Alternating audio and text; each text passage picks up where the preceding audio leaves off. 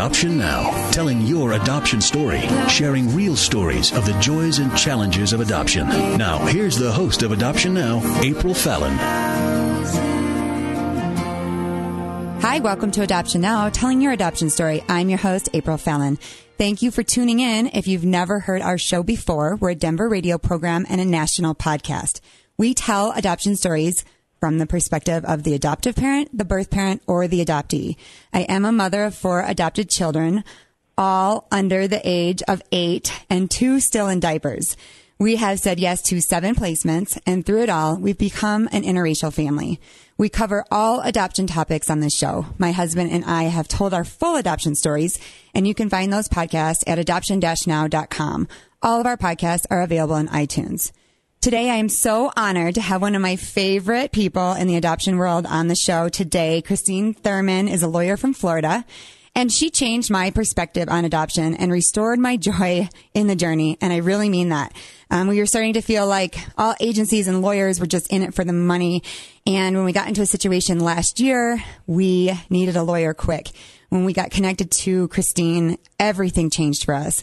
We found her last March 2017. We did bring our baby home, and people kept asking us how to get on Christine's adoption list. She's not an adoption lawyer, but she's a family practice lawyer that happens to do adoptions. We have a great story for you today and how Adoption Now was involved in an adoption, and it was the best day of all of our lives. Christine, thank you for being on the show. Thank you for having me. It's always a pleasure. Okay, so tell us your perspective on adoption. Well, my perspective is we always need to be involved in situations that, one, we feel God has led us into, and to follow the path that, honors, our mission and passion. So when you do family law, like breaking up families and domestic violence and deal with mental health clients, it's always wonderful to be able to balance out your practice and bring families together and provide homes for children who so desperately need love and compassion, and people who want to be there for them for the entirety of their life. And you are working for the adoptive parent, which is such a difference. When I started working with you, is that you were on our side. I mean, you loved our birth mother, who was very challenging, but you were working for us, and you kept saying, what do you want me to do? And we kept talking through things, and you gave great advice, but it didn't feel like you were backing me into a corner, as many people feel, telling me I had to do this, or send me the check, or you owe me this amount of money, because then the joy gets sucked out of your journey. And that's what I love about you, is that you are very heartfelt, and you believe God has called you to do this, and that God is in adoption. And so I love you so much, and I love that we are about to tell this really exciting story that happened between the two of us, because our story between you and I was amazing, right? Bringing home Malia was a big miracle. But then a couple months later, you call me while we're on this. My husband and I were doing this adoption event, and we get this call from you that there's a baby in the hospital, that the mother thought she was pregnant, but the doctor kept telling her, no, you're not pregnant. No, you're not pregnant. What? Like 8 times. And then she delivers a baby. Tell us about this birth mother. So I get a call on Saturday morning. It's about 11 o'clock in the morning, and I'm at my house from one of my social workers that says we've got an adoption situation at one of the hospitals here in town where I practice. And she said it's one of the college students, and that what we're calling a ghost pregnancy. She had delivered the night before about 12 hours, and she was already ready to check out of the hospital. So I look down and I realize, oh gosh, I'm about an hour away, meaning I have to change clothes. I've got to get to my office. I've got to go get documents printed out, and then I've got to get to the hospital because she's literally ready to walk out of the hospital. And it's only 12 hours. She did not have a C-section, and she was strong enough from her delivery that the doctors had, in essence, already signed her discharge documents. So that's where it started. So after I get to the hospital, I meet my social worker there. I realize this is a really unique situation because she had gone into the hospital the night before. She had waited tables that afternoon and went to the hospital Friday night under the impression that she was having some abdominal pain. And when I say you see this birth mom, there was no outward appearances that she was pregnant. She's in her early 20s, very physically fit, had no stomach at all to show pregnancy. So the hospital had even treated her with morphine before they ran yet another pregnancy test. She had multiple pregnancy tests over the term of her pregnancy, all of which had been negative. She had other test results, and what I was later described as a ghost pregnancy, which I had never been told about before, applied in this situation. So it's about 1:00 in the afternoon. She decides that she's picking families. So I had brought a handful of books, not sure who she'd be looking at, what type of family. And then she tells me that her parents were coming up from South Florida and would be there any time. And I realized at that point she hadn't even told her parents that she had delivered a child because, notably, she didn't even know she was pregnant 24 hours before. Oh, my goodness. So, and she's a college athlete, right?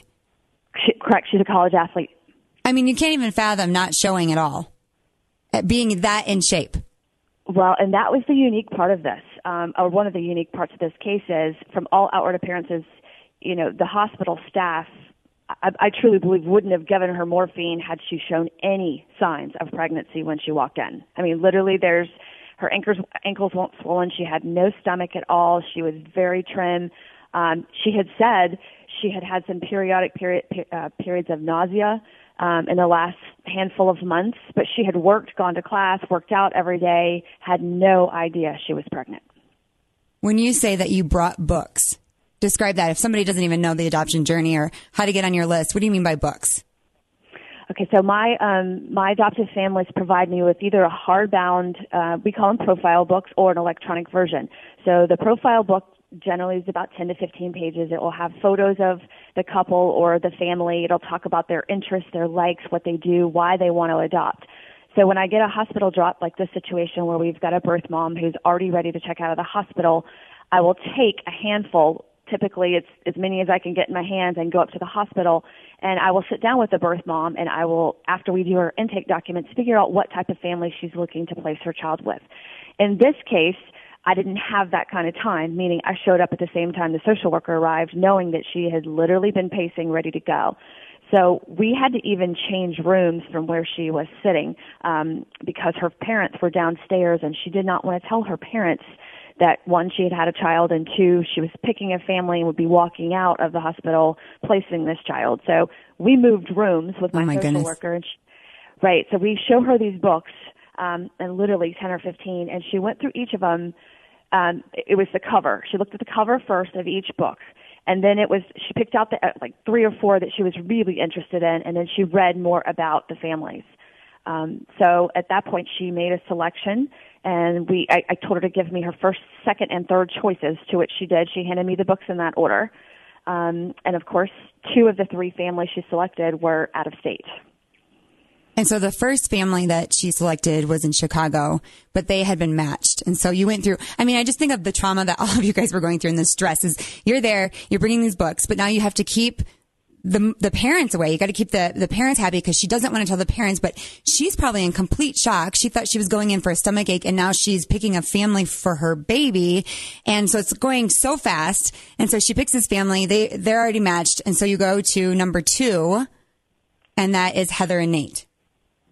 That's right. So we pick up the phone, and I'm trying to get Heather and Nate on the phone, and I realized fairly quickly after I left a message on both phones. I texted both phones, and I didn't get a response back. And usually when I'm the one calling, I will send a follow-up text like, urgent, call me immediately, we've got a placement. And after about 15 minutes, I realized, okay, I'm not hearing back. So I jumped on Facebook Messenger, and then I looked on their intake documents, and I called every number that they had listed. And then I got on Facebook off my phone and started messaging people that I knew that had a connection to this couple. And so when you called me, I'm like, I don't know them. And you're like, it's your family from Adoption Now. I'm like, what state?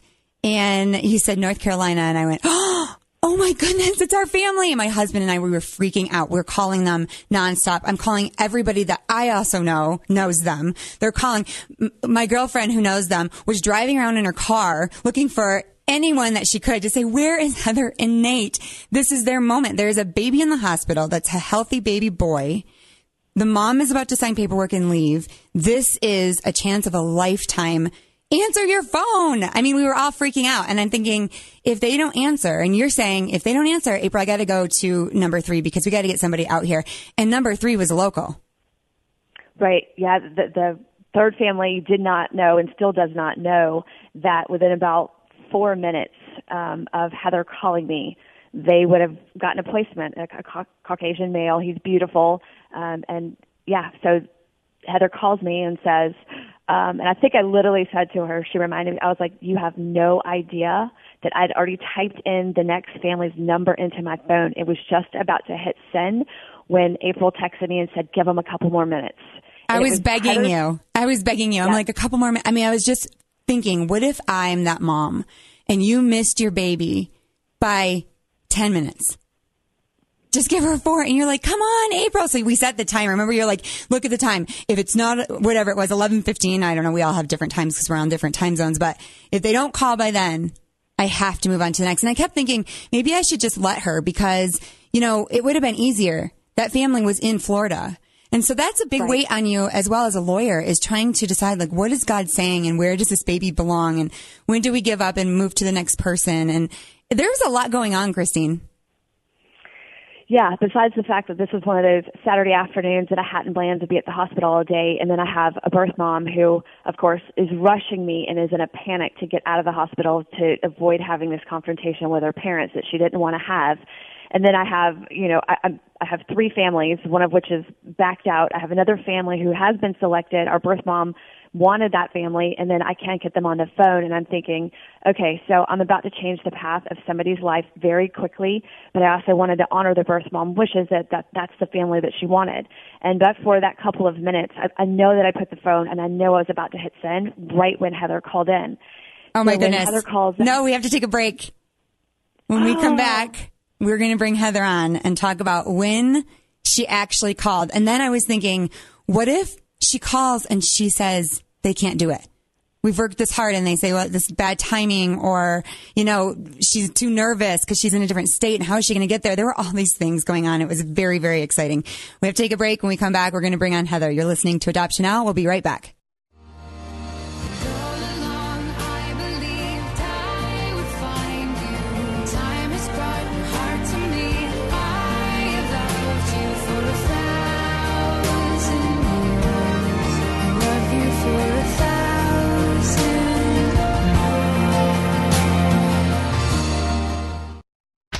This is Denver's all-new 94.7 FM, The Word. Hi, this is Bethany Miller, the Director of Events and Media here at Adoption Now. Thanks to you, Adoption Now just keeps growing. We want to give you an opportunity to start sponsoring locally here in Denver and nationally through our podcast. In return, we want to support your business through advertising on this program and on our new donor page. It's a great way to show that you and your company support adoption. Help us keep telling adoption stories so we can encourage the adoption community and bring families the resources they need. If you're interested, contact me at bethany@adoption-now.com. Together, we can give adoption a voice.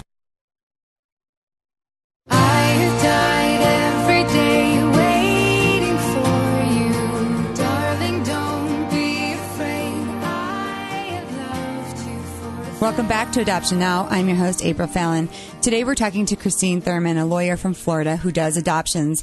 And Adoption Now was involved in this adoption story, and it was very exciting. We had just adopted a baby.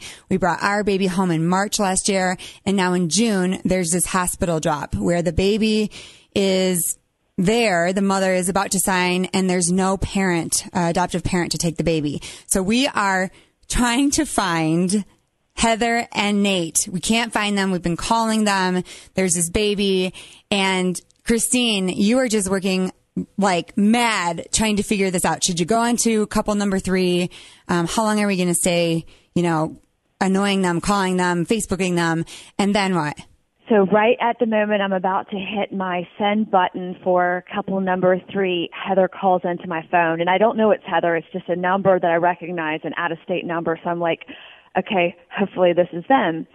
So, of course, I say hello, and Heather says, this is Heather. I think you've been trying to get in touch with us. And I was like, Heather, you have no idea that I was just about to hit the send button, that we have a baby here, and you were selected for this baby. Heather, welcome to the show. Hey. What were you doing? Well, we had a long week with our kids' VBS for church, and so we decided that we would go on a lazy river tubing trip with our friends. So you didn't have your phone with you? Didn't have our phones. Yeah, we were just like, I'm not going to risk it. We'll leave our phones in the car. So for 2 hours, we were phoneless. My advice to families that are waiting, never leave your phone. Take it with you. Plan a vacation, because that's exactly when your baby's coming. I mean, it's always when you just least expect it. Here's the baby. Okay, so you get to your phone, and how many missed phone calls did you have? Between phone calls and text, I mean, there had to be 100 people trying to find us. It was, my goodness. It was insane. How long had you been waiting for a baby? We had been in the process for about 8 months. Okay. And we had been on Christine's list for maybe 3 or 4 months. And at that point, why did you choose adoption? Well, a lot of reasons. It's the biggest reason was our struggle through infertility. We just kind of knew that that's where God was pushing us. You know, there weren't any, real huge reasons why we weren't able to get pregnant that the doctors could tell us for sure. So we were like, okay, we've waited nearly 5 years. What do we do now? So I knew a few years into infertility that we were going to be looking at adoption, and adoption might be the option.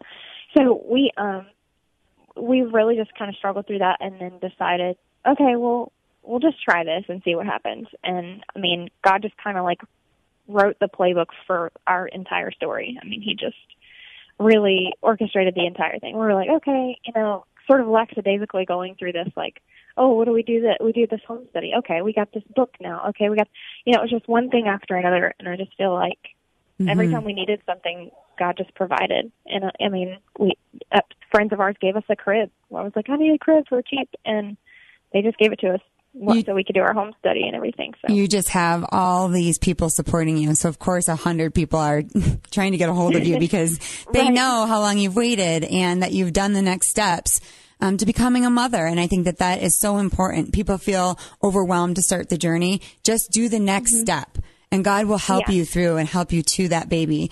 And so, Christine, you connect with her. Did you believe her? At that point, it didn't matter. Like, I did believe her, but I couldn't believe. I was like, wow. So she said they'd been on the river. I'm like, okay, so. No. I mean, did Heather believe you, Christine? Oh, sorry. That's okay. Of course we believe that she was on the lazy river. Right. No. We believe she was gone. I think she did believe me. Right. I think she believed me, but I could tell the phone call she was in like this surreal, what's happening? What does this mean? What am I supposed to do now? Because she said, I have so many missed calls. And I was like, okay, where are you exactly? And how long is it going to take for you to get down to Tallahassee? And so she says, well, we've got to go home and we've got to pack. And I was like, okay, but how many hours is it going to take? Because I know at that point, I think it's about 3 p.m. And she tells me it's about a 9-hour trip. And I'm thinking, okay, so I left my house at like 11 o'clock. I'm going to be here the entirety through the night at that point. So I was trying to plan, okay, I've got this baby. I'm making medical decisions. I've got to figure out, one, my animals and my situation. And I'm like, I love this couple already because I could tell she had no idea what was really about to happen. Like, she's driving 9 hours to walk into a hospital room and pick up a baby she has no information about. I can't believe that you stay in the hospital. I've never heard of this before. You did that for us too, because once the mother signs off, so it has to go somewhere. I mean, the guardianship has to go somewhere, and you are willing, Christine, to say, okay, I'll take on that responsibility. I will stay through the night until that family gets here. And that is so amazing. Our baby got to spend her first night with Christine. Your baby is now spending his first night with Christine. Tell me what that was like when you're getting everything ready, Heather, and you're throwing things into a suitcase. I was in like total shock. I mean, honestly, I don't even know what I was thinking. It was just like, is this really happening? I mean, that was literally all I could think. Is this really happening? Is this for real? Like, I feel like we're going to get down there and it's going to be like, oh, just kidding. Like, we just really wanted to meet you. Like, I mean, it was just like, wow. Like, I mean, it just seemed like so shocking. Surreal, right? Because you've not had a baby at all. I mean, it's not like you're adding to, the two you have at home. I mean, you're becoming a mother for the first time. So you're sitting in a car driving for 9 hours thinking about what's ahead of you. I can't even imagine that. And then Christine, what was the birth mother doing at this time? Did she leave? Yeah, she did. She left after she I think she left around 2:30. So we did her documents, and it was we did her documents. She verified that I had got in touch with Heather and Nate as they would be en route, and I told her that I would be there with their baby until they arrived, and she was grateful. Her parents were going to take her home, but she did tell me that she wanted to come back the next day when they would be discharged, because she wanted to meet them, because she wanted to see the family that she had selected who had gotten her child. Did she tell her parents? I believe she told her parents, but her parents did not stay at the hospital. I never saw her parents, and they did not come back with her the next day. Wow, she was doing that all on her own. Yeah, I think she had two of her roommates or close friends with her that were in the room with her. One of those friends had also helped her make the selection. They were sitting there reading books too. And that is the same friend that was there did bring her back the next day. Okay, Heather, you're driving in the car. Are you guys talking about names? Yes. So we're like back and forth about names. We're just like Googling it, trying to figure out, what's a strong name? How do you pick a name in like a matter of 9 or 10 hours that we have on the road? And like wrap your mind around, hey, we're going to be parents. Like, oh wait, hey, we are parents already. We just have to meet our child.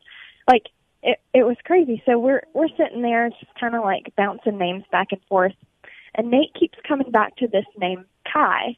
And I was like, I don't know. I have this thing about 3-letter names that just like, it's just too short. You know, you have to have a long name. But he was like, no, I think that's it. We just need to like move on. I was like, okay. And I'm going to trust you. Like, so we kind of settled on Kai, came up with a middle name. And then, so we get down there, and did you stop and sleep? We actually, no, we just came straight. Like, there was one point around like 2 a.m. that we got kind of tired, so we stopped for basically coffee and apple juice, and and then we got a little more wind under our wings, and we made it. So, what time did you get there? 5 a.m. Yeah. 5 a.m. Oh my goodness. Yeah. Okay, so what was that like going to the hospital? So we get to the hospital, and the parking lot's kind of confusing, but when we finally figured it out, we parked, and then we got out of the car, and I was like, you know what? Let's take a last selfie or couple, right before we get a shot. So we took one last picture of like a 2-person family, and then we walked in, and just like, the whole way down the hall, it was just like, we are at a baby ward. Like, we're at a delivery ward. The last time I was here, my sister was delivering. Like, it was just crazy. I was like, is this really our time? This is our time. Oh my gosh, like, this is our time. Was the hospital nice to you? They were very nice. Like, they were, once we were in, it was like they were treating us as if we had been there the whole time. So it was like, they were just showing us everything, and just, super, super nice. Okay, so what was it like when you walked in and saw him? I just did not know what to think. I walked in, and I was like, I see Christine sitting there, and I'm like, okay, I'm really thankful that I finally get to meet you, but like, you're holding my child. So we just kind of, I think I was smiling so big that I like couldn't hardly talk. And then honestly, I was having this thought, I wonder if this child really is as beautiful as she said he is. Everybody thinks babies are beautiful, and even if they're not really, But I walk up to him, and I'm like, no, he's super cute. He's like beautiful, and she meant it. And was your husband what was he like? He was the same. He was in shock, and I think it was easier for him to like get excited and get attached like quickly. But it was just all a super shock. And Christine, what were you doing? Well, at this point, I'm looking at my phone right now, and I realize they walked in at 5:12 a.m. because I have their video of them walking in the room. So at this point, I'm not a selfie person, but I think I had taken 4 just to prove that I had literally been up all night because I've got 202 and then 302 photos taken. So I know I was glassy-eyed. I was so excited for them. And I knew that this baby was one of the few times that I've gotten a hospital drop perfectly healthy, no drug exposure.